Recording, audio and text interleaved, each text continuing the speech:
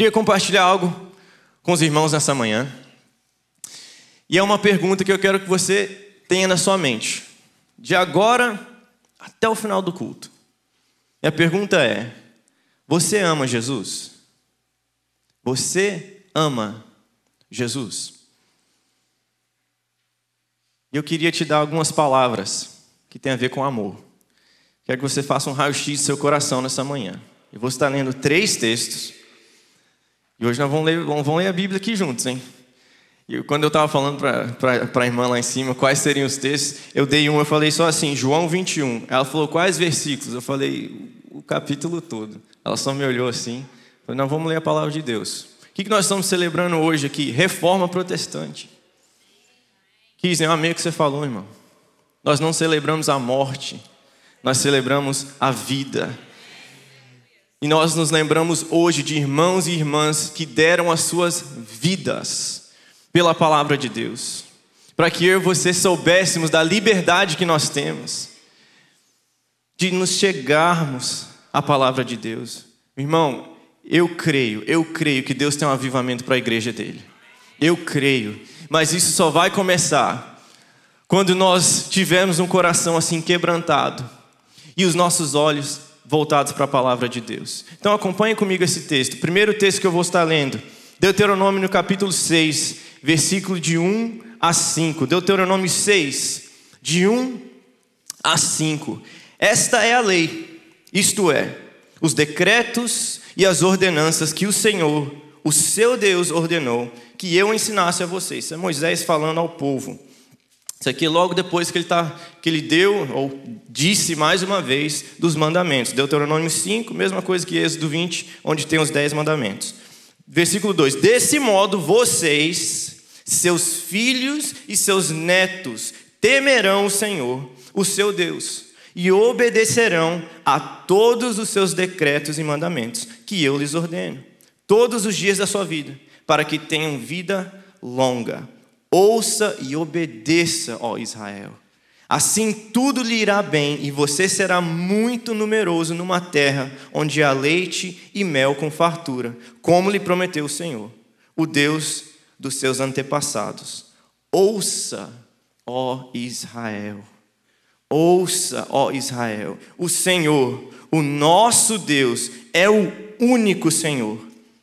Ame o Senhor, o seu Deus, de todo o seu coração, de toda a sua alma e de todas as suas forças. Agora corre comigo para João, capítulo 21. Creio que você conhece essa história. Creio que você já ouviu, ou já assistiu, ou já leu você mesmo essa história, esse diálogo que Pedro tem com Jesus. Capítulo 21 de João é o último capítulo do Evangelho de João. João, para mim, João é um pensador. João é um filósofo. João é um cara que é apaixonado por Jesus. Por isso que ele diz de si mesmo, né, que esse é o apóstolo que Jesus amava, o amado de Jesus. Ele está falando de si mesmo. Mas é porque ele também tinha um amor por Jesus fora do sério. E a nossa pergunta nessa manhã qual que é? Você ama Jesus? Você ama Jesus? Preste atenção nesse diálogo que Jesus tem com Pedro. Depois disso o quê? Jesus, só para dar o contexto, Jesus tinha sido morto numa cruz, Jesus tinha ressuscitado, e Jesus começou, como ele prometeu, a aparecer para as pessoas, primeiro para os seus apóstolos, para os seus discípulos. Ele aparece às mulheres que vão ao túmulo, e depois ele diz para os discípulos, olha o detalhe nas escrituras, e Pedro. É o único nome que Jesus diz. Diz para os discípulos, para os meus irmãos, e Pedro. Que eu sou fiel à minha promessa, e como eu os disse, eu vou encontrar com eles. Por que o nome de Pedro é mencionado aqui, e não os outros? Então ele aparece 2 vezes, depois ele aparece de novo com os discípulos, quando os discípulos estão pescando. E eu quero que você acompanhe essa mensagem.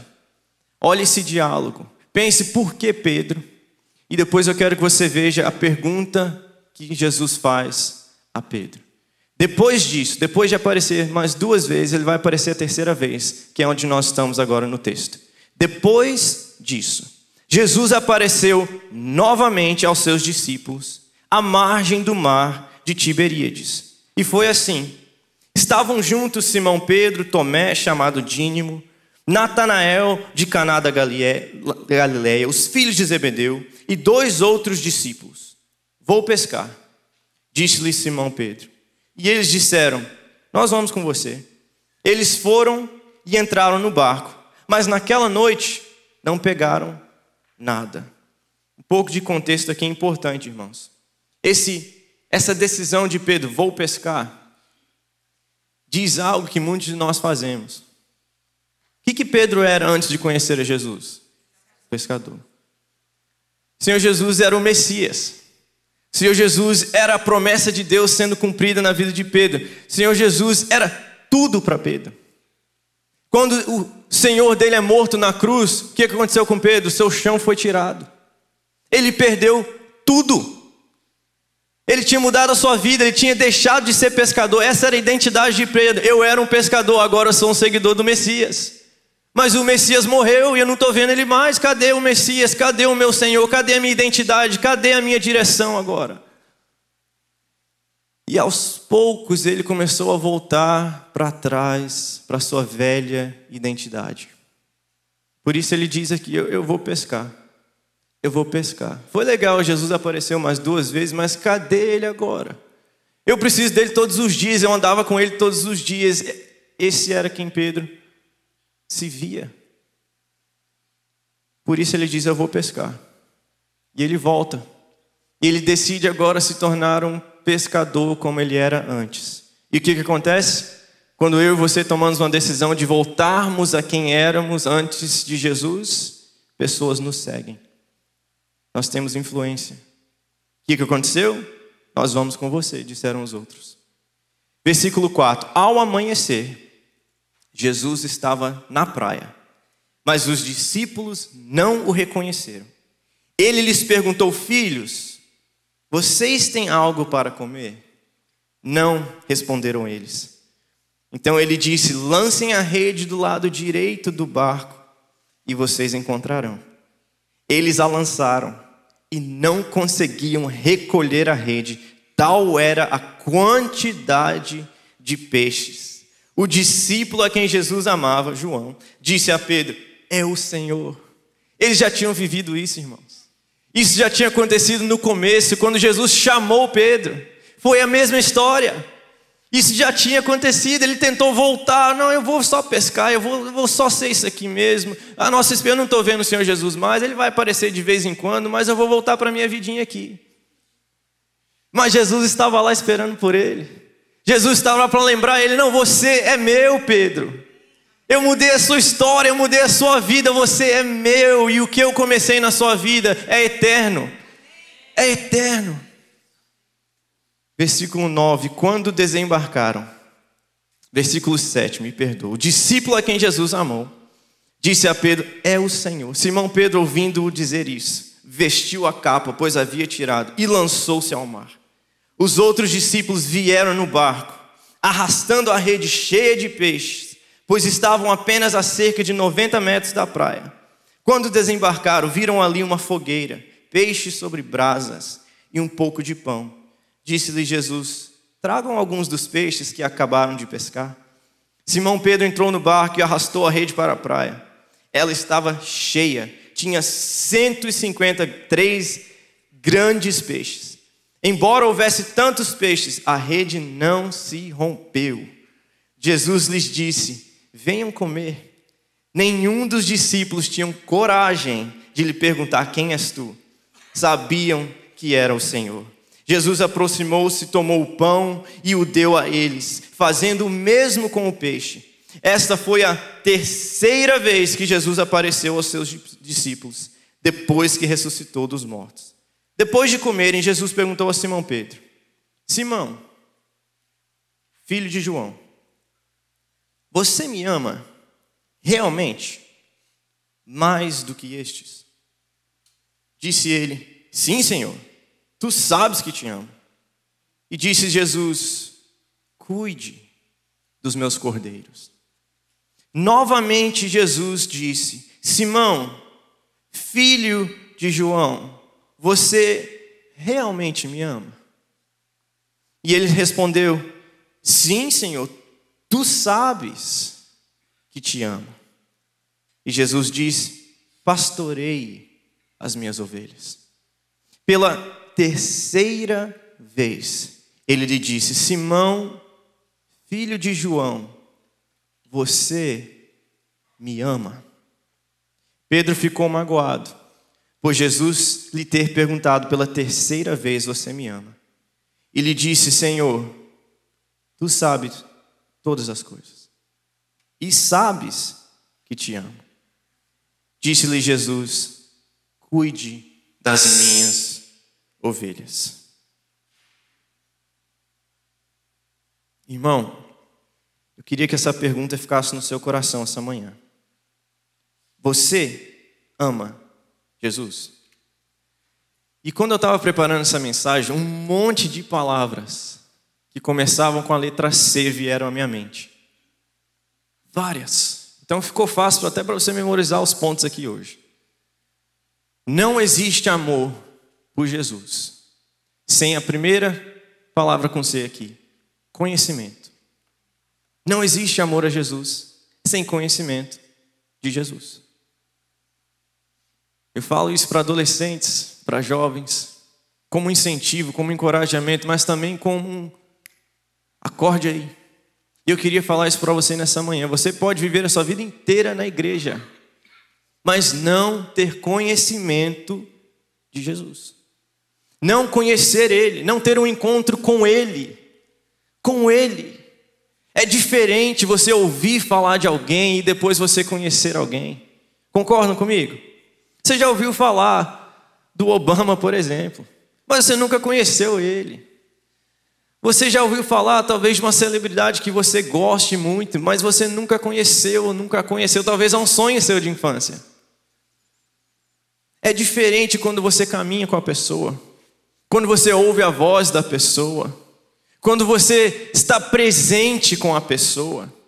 Eu me lembro a primeira vez que eu ouvi uma adolescente de 13 anos que começou a namorar e falou para mim: Mateus, eu estou apaixonada, eu amo ele. Eu falei: quanto tempo vocês estão namorando?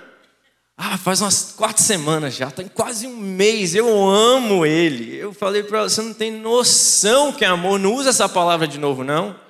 Eu amo ele. Eu lembro quando a minha esposa falou essa palavra para mim, é uma palavra que é muito forte. Eu estudei filosofia na faculdade, eu estava na faculdade. Quando ela falou essa palavra, me deu um choque. Eu já a amava, mas eu não estava preparado para falar isso para ela. E ela, quando ela disse isso para mim, isso veio como uma onda gigantesca. Mateus, isso aqui é sério. Mateus, ela te ama também. E eu fiquei chocado, eu não conseguia falar nada. Não conseguia falar eu te amo também, eu não conseguia falar nada, porque essa palavra tem um peso gigantesco. E hoje em dia, não tanto, né? A gente diz: eu amo chocolate, por exemplo. Eu amo jogar bola. Eu amo andar de bicicleta. Eu amo ir para academia. Eu amo... Não, ninguém diz isso, né? Eu amo dieta, foi o que veio na mente aqui. Mas ninguém ama dieta, você ama o resultado da dieta. Ninguém ama dieta. Mas o amor é uma palavra muito forte. Como você sabe que você ama alguém? Como você sabe? Primeira coisa, você conhece a pessoa. Você sabe de coisas que ninguém mais sabe. Você está próximo, você caminha, você sabe dos detalhes. Você se importa com os detalhes. Você quer estar próximo, você quer estar perto, você gosta da presença da pessoa. Uma das coisas que eu mais penso assim em amor é quando... Como que eu sei que eu amo alguém? É quando eu não tem plano nenhum. O que nós vamos fazer hoje? Não sei. Mas vem aqui para casa. Mas o que nós vamos fazer aí? Nada. Não sei. Aqui a gente decide. Não importa o que você vai fazer junto. Você gosta de estar perto da pessoa. A pessoa está do seu lado, está tudo bem. Nós vamos comer arroz com ovo. Está tranquilo. Você está aqui. Isso é o que importa. Amor é um conhecimento e intimidade com alguém. Você gosta da presença da pessoa. Você gosta de estar perto, você gosta de estar junto, você ama a presença da pessoa. E eu gostaria de te lembrar do segundo C aqui agora. Amor tem a ver com conhecimento do caráter de Jesus. Você ama Jesus? Primeira coisa que você tem que se perguntar, você teve um encontro com Ele? Você já teve um dia onde Ele derreteu seu coração? Onde o amor dele demonstrado naquela cruz, um dia, irmãos, tem que acontecer com todos nós. Não é só eu fui na igreja, eu fui criado no cristianismo. Não, irmão, um dia você tem um encontro, esse amor, como essa onda que bateu quando a minha esposa falou, eu te amo pela primeira vez, tem que bater no seu coração.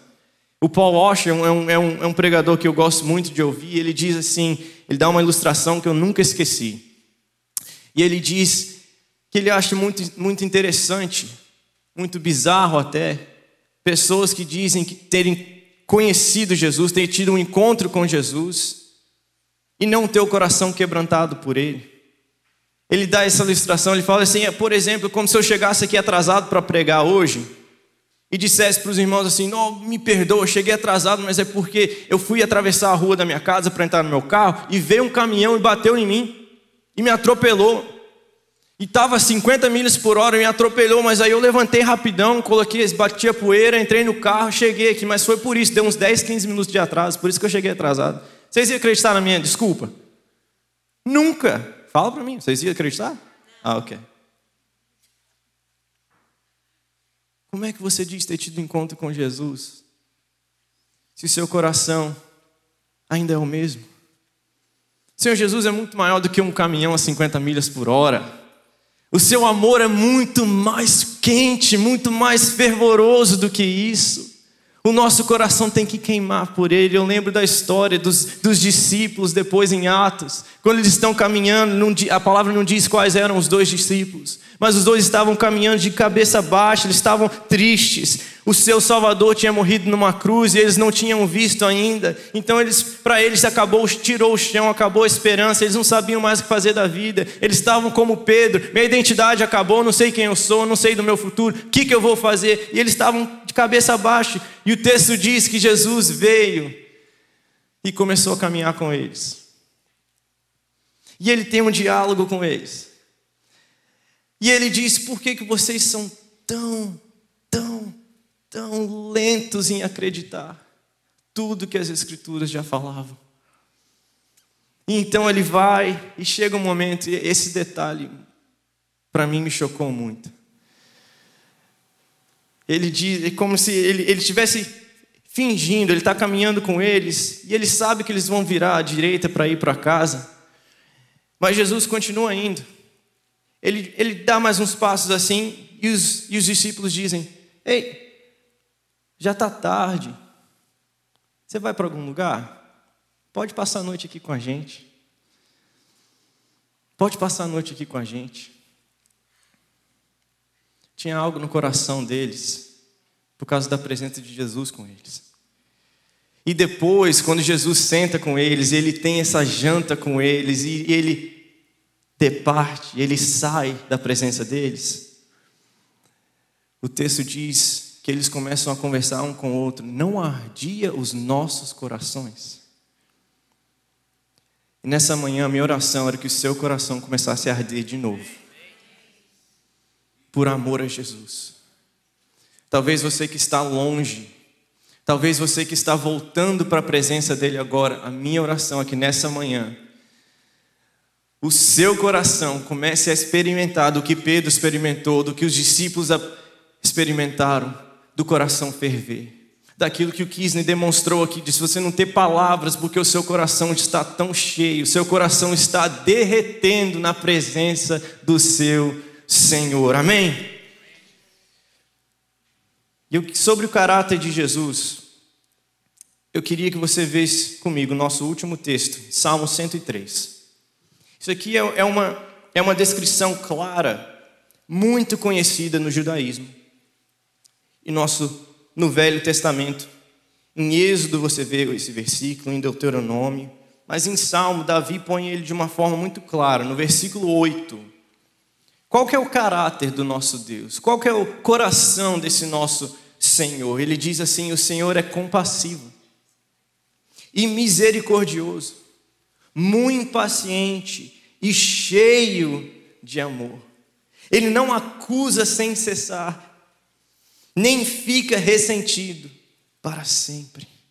Não nos trata conforme os nossos pecados, nem nos retribui conforme as nossas iniquidades.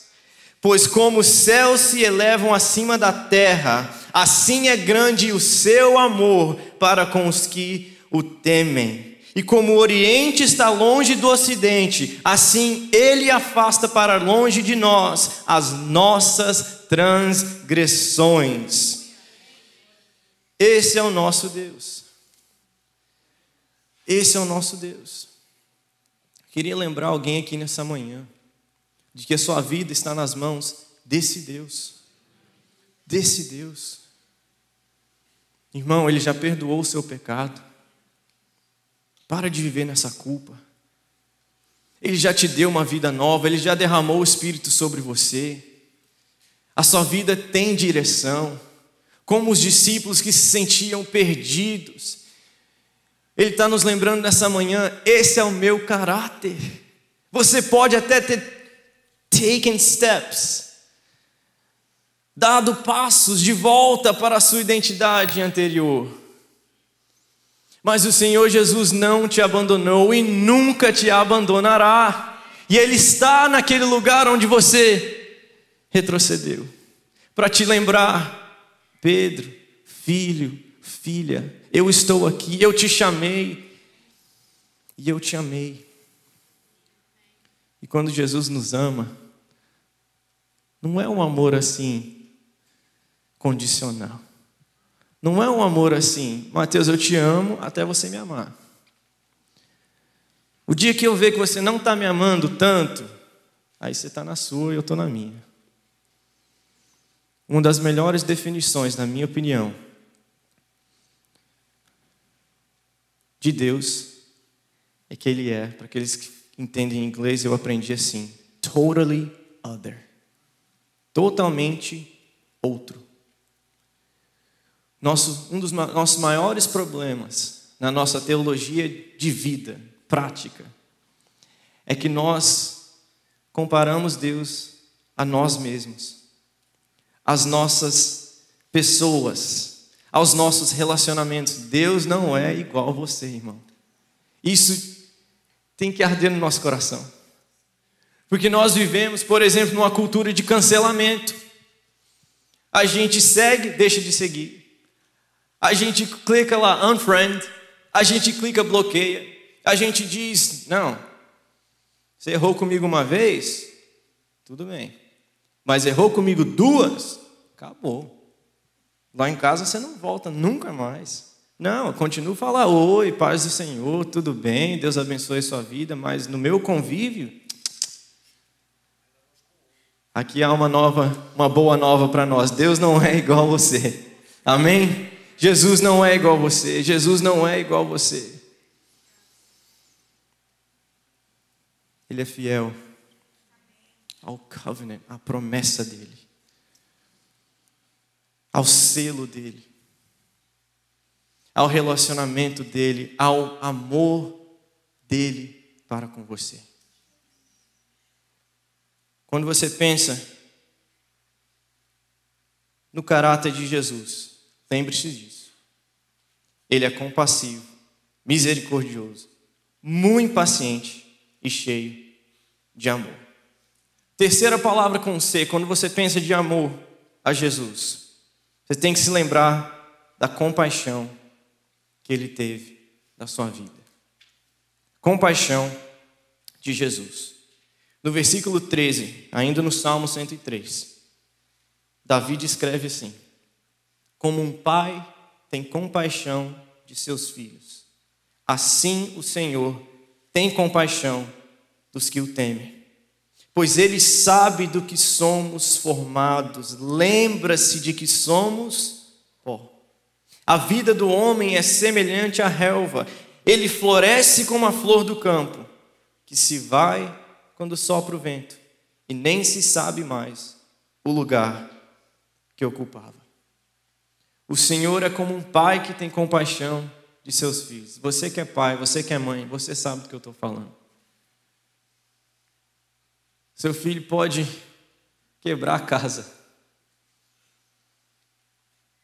mas quando ele vem para você, você abraça, como a irmã está fazendo aqui. É filho, é filha. É filho, é filha. O amor é fora de série. Não tem igual. Eu me lembro do primeiro dia, primeiro encontro que eu tive com meu filho. Ele tinha uma cabeça de cone assim. Eu estava com medo, falei, meu filho saiu deformado, ele não está bem, saiu roxo com a cabeça de formato de cone. E eu fui para perto dele, não sabia se eu podia pegar. A enfermeira viu o meu estado de pânico, ela falou, não se preocupe, daqui 3 segundos a cabeça dele vai estar normal e a pele dele não vai ser roxa. E depois que ela limpou ele, e o cérebro dele estava para dentro, né? Ou o osso aqui já estava melhor, ela entregou na minha mão. Irmão, eu nunca vou esquecer daquele dia. Começou ali um amor que eu nunca senti na minha vida. E naquele dia eu lembro do Kisem me falar isso, não sei se você lembra disso. Kisem foi pai antes de mim. E eu lembro que quando ele teve o seu primeiro filho, ele falou isso para mim, ele falou, Mateus, o dia que você pegar o seu filho na mão pela primeira vez, sua vida nunca mais vai ser a mesma. A sua visão de Deus nunca mais vai ser a mesma. E eu fiquei com isso no coração.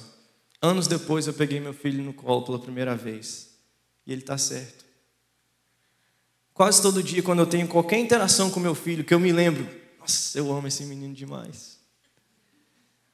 A próxima pergunta que vem na minha mente é assim, Deus me ama desse jeito? Deus me ama desse tanto? E eu sei que é muito mais do que o que eu sinto pelo meu filho, é muito maior. Imagina o amor do Pai. A palavra de Deus não só diz que Ele nos ama, mas que Ele é amor. Ele é o criador do amor, Ele é o inventor, Ele desenhou o amor. A compaixão de Jesus, quando você diz, mas a minha vida está difícil, eu não consigo ver esse amor de Jesus. Lembre-se da cruz. Lembre-se do que Ele fez por você. Lembre-se do dia da sua conversão. Lembre-se do seu batismo. Lembre-se do dia que você foi a uma igreja e Ele agarrou o seu coração. Que você teve uma experiência que os seus olhos não conseguiam fazer sentido. O seu coração estava, parece que do tamanho da igreja. Que você sentiu o toque dele pela primeira vez. Lembre-se disso, porque com amor eterno eu te amei, diz o Senhor.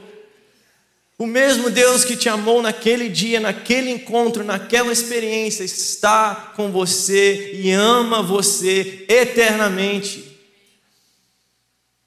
Lembre-se da compaixão de Jesus. Por que isso é importante, irmãos? Eu queria adicionar mais uma palavra com C aqui. A palavra cópia. Não tem como amarmos a Jesus sem copiarmos o caráter e a compaixão de Jesus. Muitos de nós,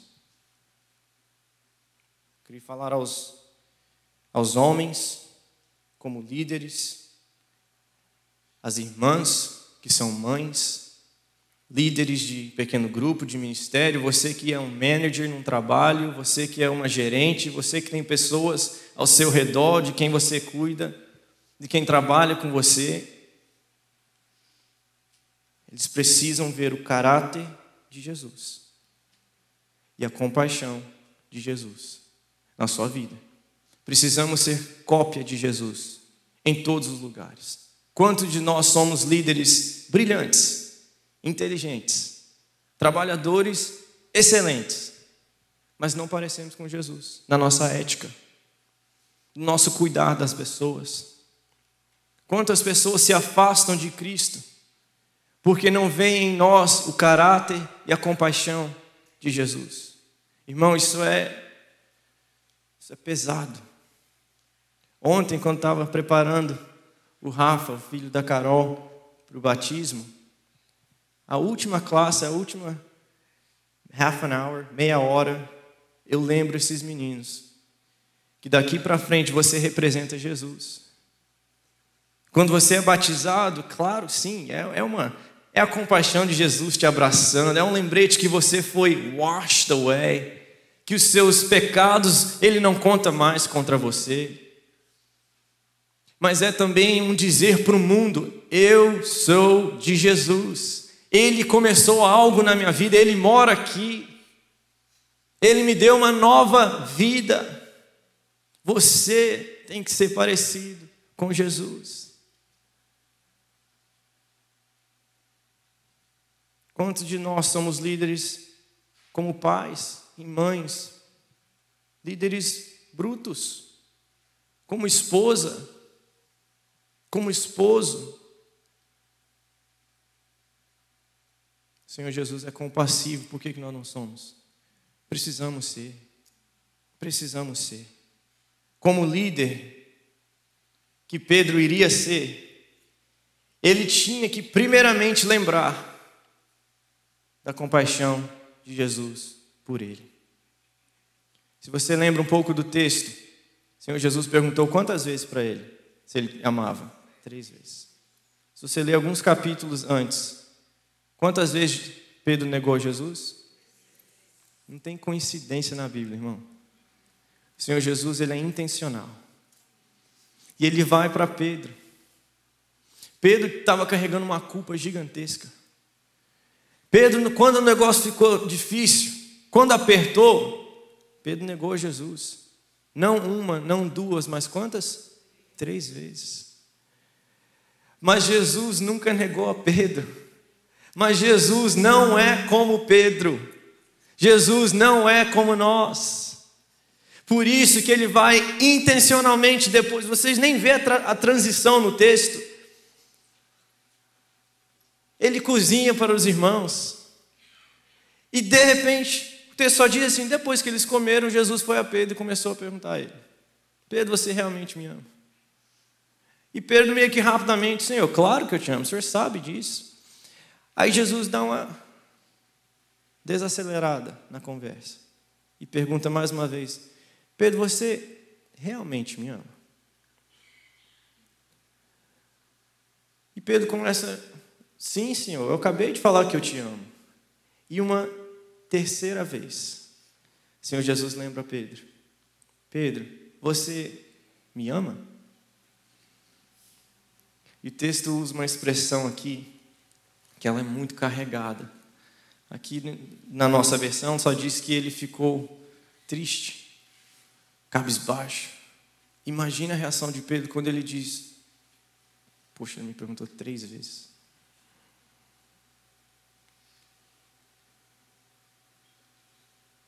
Foi a quantidade de vezes que eu neguei a ele. Ele está me lembrando do meu pecado. Poxa, eu sabia. Está vendo? Eu vou voltar a ser pescador só mesmo. É isso. Mas como que Jesus responde a Pedro? Pastorei as minhas ovelhas. O que Jesus disse para Pedro no começo, na sua instalação como discípulo? Siga-me, e eu o farei pescador de homens. Aqui no final da história, Jesus lembra Pedro: Pedro, não sou igual a você. Pedro, com amor eterno eu te amei. Pedro, 3 vezes é isso que está te colocando para baixo? Deixa eu te lembrar. Pedro, eu sei que você me ama. Pedro, você tem que entender da minha compaixão antes de você ser um líder. Você tem que entender do meu amor. O seu coração tem que ser quebrantado. Tem que ter esse choque com o meu amor. Agora que você tem isso, Pedro, vai e cuide das minhas ovelhas. E esse é o último ponto que eu queria comentar com os irmãos nessa manhã. Essa é a última palavra com a letra C. Não existe amor por Jesus sem cuidado de pessoas. O Senhor Jesus falou 3 vezes para Pedro: pastorei, cuide das minhas ovelhas. pastoreie e cuide das minhas ovelhas. Essa era a reinstalação de Pedro. E Jesus primeiro ensina da sua compaixão, do seu caráter, da sua majestade, que ele não é como Pedro. E aqui, irmãos, quando eu falo de cuidado, eu queria te dar um conselho e um pouco de puxão de orelha também. Porque existem dois perigos aqui que nós temos visto. Você que está na igreja durante, ou até mesmo agora, depois da pandemia, você sabe, você que passou pela pandemia e continua numa igreja, numa comunidade, você sabe do que eu estou falando. Muitas pessoas pararam de vir à igreja, certo? Dá para ver aqui na nossa comunidade, a quantidade de bancos vazios. Não são tantos, glória a Deus por isso. Muitos de vocês voltaram, mas muitas pessoas não voltaram. Por quê? Porque não se sentiram cuidadas. Por nós. Por nós. Por nós. Por nós cristãos. Por nós que voltamos. Não se sentiram cuidados. E eu queria falar para essas pessoas, que talvez você está em casa agora, você está ouvindo isso. E você não volta aqui porque você não se sente cuidado. Eu queria te alertar de um perigo que você está correndo. Talvez você está voltando aqui hoje pela primeira vez, com dor no coração, porque você não se sentiu cuidado. Eu queria te dar duas palavras com C também. Quando você não se sente cuidado, irmão, eu quero que você se lembre do seu compromisso. E que você também deve ter comunicação. Compromisso e comunicação. Quando nós não sentimos cuidado por pessoas, a gente tem que lembrar do compromisso que Jesus tem conosco e de que nós temos com Ele. Compromisso. Eu sou de Cristo. Eu sou de Jesus. Ah, mas lá na minha igreja não estou me sentindo muito cuidado. Mas e o seu compromisso? Nós vivemos muito em relação ao coração, às emoções. Quantas vezes eu já ouvi falar pessoas que saem de igreja porque não sentem um calor aqui? Irmão, compromisso. Eu tenho um compromisso com a minha comunidade. Você pode não estar se sentindo cuidado agora, mas você já sentiu, por isso que você participou, por isso que você veio. E o segundo, comunicação. Eu me lembro um dia que eu fui atrás de um jovem, que eu dei falta, eu falei, ele não deve estar bem. E eu fui atrás dele, perguntei, cara, como é que você está? Quanto tempo que eu não te vejo? Como é que você está? O que está acontecendo? E aí ele se abriu. Depois de muitos meses, ele teve essa comunicação aberta comigo. Ele disse, Mateus, eu me senti de lado. Eu me senti que não cuidaram de mim. E eu não tinha noção. Para mim, assim, não, o cara está bem, a família está na igreja, tem gente cuidando, tem gente próximo, mas ele não se sentia cuidado. Eu nunca ia imaginar isso. Mas o que aconteceu? Ele comunicou isso a mim. Ele disse para o Mateus, eu não estou me sentindo. E isso me alertou e me fez ajudar outros meninos, outras meninas a falar, vamos cuidar melhor. Vamos cuidar melhor. Então, você que está se sentindo assim, lembre-se do seu compromisso. Você pode não estar sentindo isso agora, mas isso pode mudar. Isso vai mudar. Lembre-se do seu compromisso. Não deixe de frequentar uma igreja por causa do seu sentimento, irmão. É compromisso antes de tudo. Amor tem a ver com compromisso. Se eu amasse a minha esposa só às vezes que eu sinto um butterfly aqui, você que é casado, você sabe o que eu estou falando. Olha o perigo. Quando a gente começa a se isolar por essa falta de cuidado que nós sentimos. Talvez você já passou por isso. Pessoas que começam a falar mal da igreja. Sabe o que eu estou falando? Sabe? Isso acontece aqui algumas vezes. Você vem para a nossa igreja por causa de alguma coisa que aconteceu em outra igreja. E o que você começa a fazer? Falar mal da outra igreja. Na minha presença eu começo a falar, não, vamos falar mal não. Vamos falar mal não. Você veio para cá, legal. Vamos caminhar com a gente aqui, mas não vamos falar mal não. Eu posso estar brigado com a minha esposa. Mas se alguém falar mal dela, você comprou uma briga comigo. Na outra igreja, nessa igreja, é a esposa de Cristo. A gente não fala mal da esposa de Cristo. Porque Ele tem um amor eterno por ela, por pessoas. Não fale mal. Não fale mal. Você está doendo, você está sentido. Lembre-se do seu compromisso. Lembre do amor de Jesus por você. E as pessoas vão começar a cuidar. Comunique com as pessoas. Fale. Fale.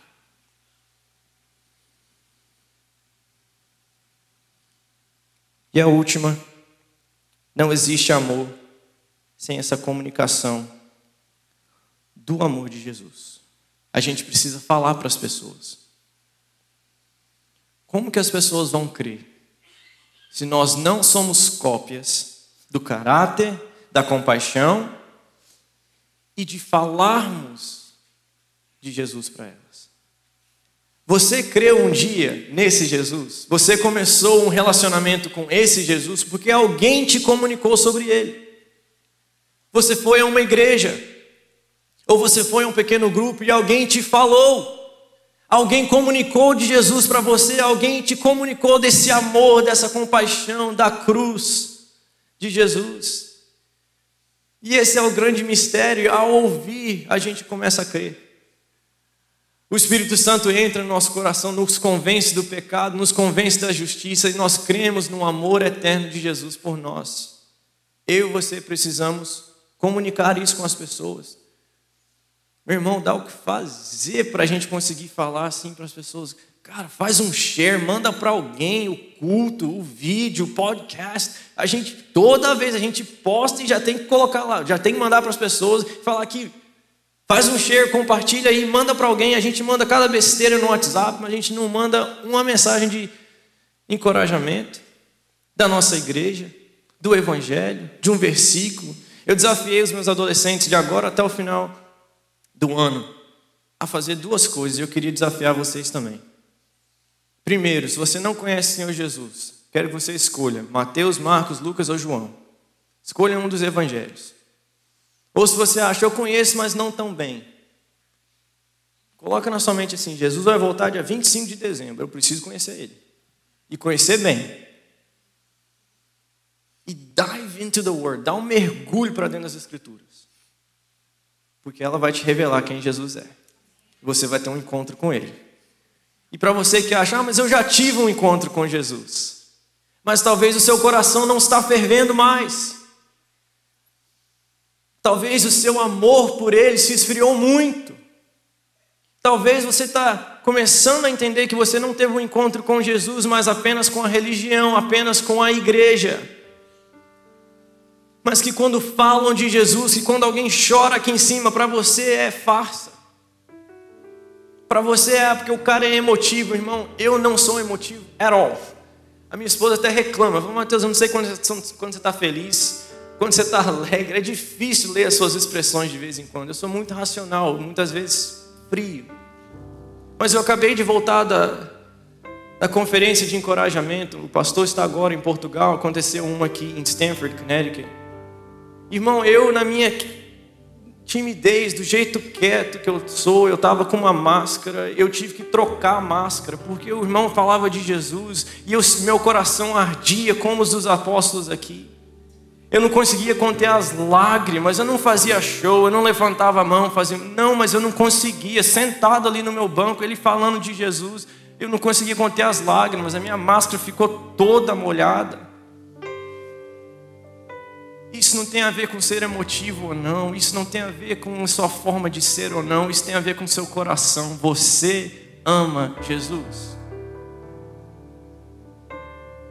Você ama Ele. Talvez nessa manhã você precisa ter um encontro novamente com a compaixão que Jesus teve por você, com a cruz que Ele teve que carregar por você, com o amor dele, de lembrar do que Ele fez, do amor eterno que Ele declarou para você.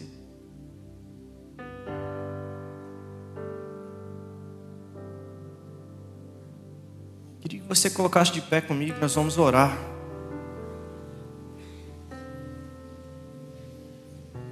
Se você puder fechar os seus olhos, colocar a mão no seu coração, aonde você sinta o seu coração bater. Coloca a sua mão aí.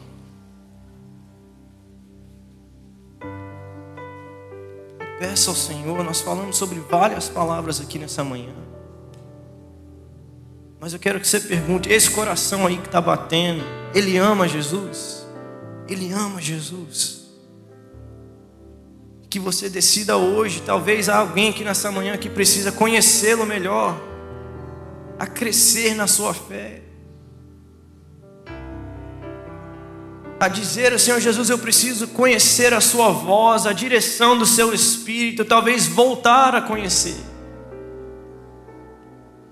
Talvez nessa manhã alguém precise voltar a estudar as Escrituras, a ouvir a voz do seu Senhor.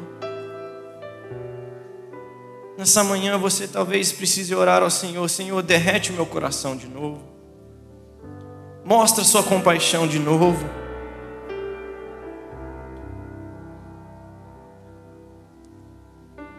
Me ajude a cuidar de pessoas de novo. Oh Senhor, não deixa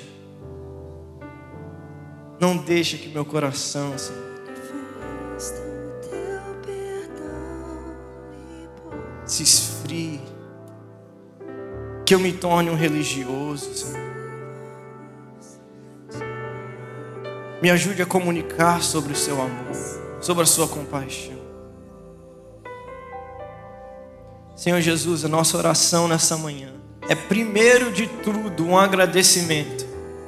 Obrigado, Senhor Jesus, pela tua compaixão, pelo teu caráter. O Senhor é um Deus que não é como nós. Obrigado, Senhor Jesus, porque o Senhor perdoa o nosso pecado.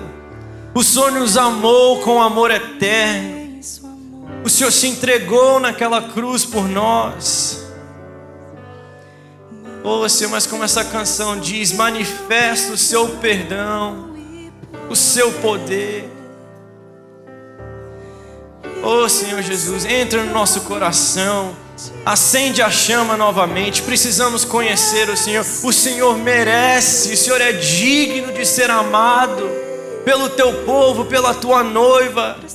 Senhor, nós não queremos estar casados com o Senhor só por causa do que está escrito, só porque nós assinamos algo, Senhor, mas que o nosso coração seja apaixonado pelo Senhor. Oh Senhor Jesus, nos ajude a cuidar de pessoas. Senhor Jesus, revela agora alguém no nosso coração que está longe, que se desviou, que está afastado porque nós não cuidamos. Primeiro de tudo, nos perdoa por isso, Senhor. Nos dê olhos que veem como os do Senhor, que tem compaixão, que não diz, é isso aí mesmo, a pessoa tem que vir por causa de Jesus. Não, Senhor Jesus, o Senhor não nos trata assim, o Senhor não é assim com a gente. O Senhor vai atrás, o Senhor deixa as 99 para buscar a um.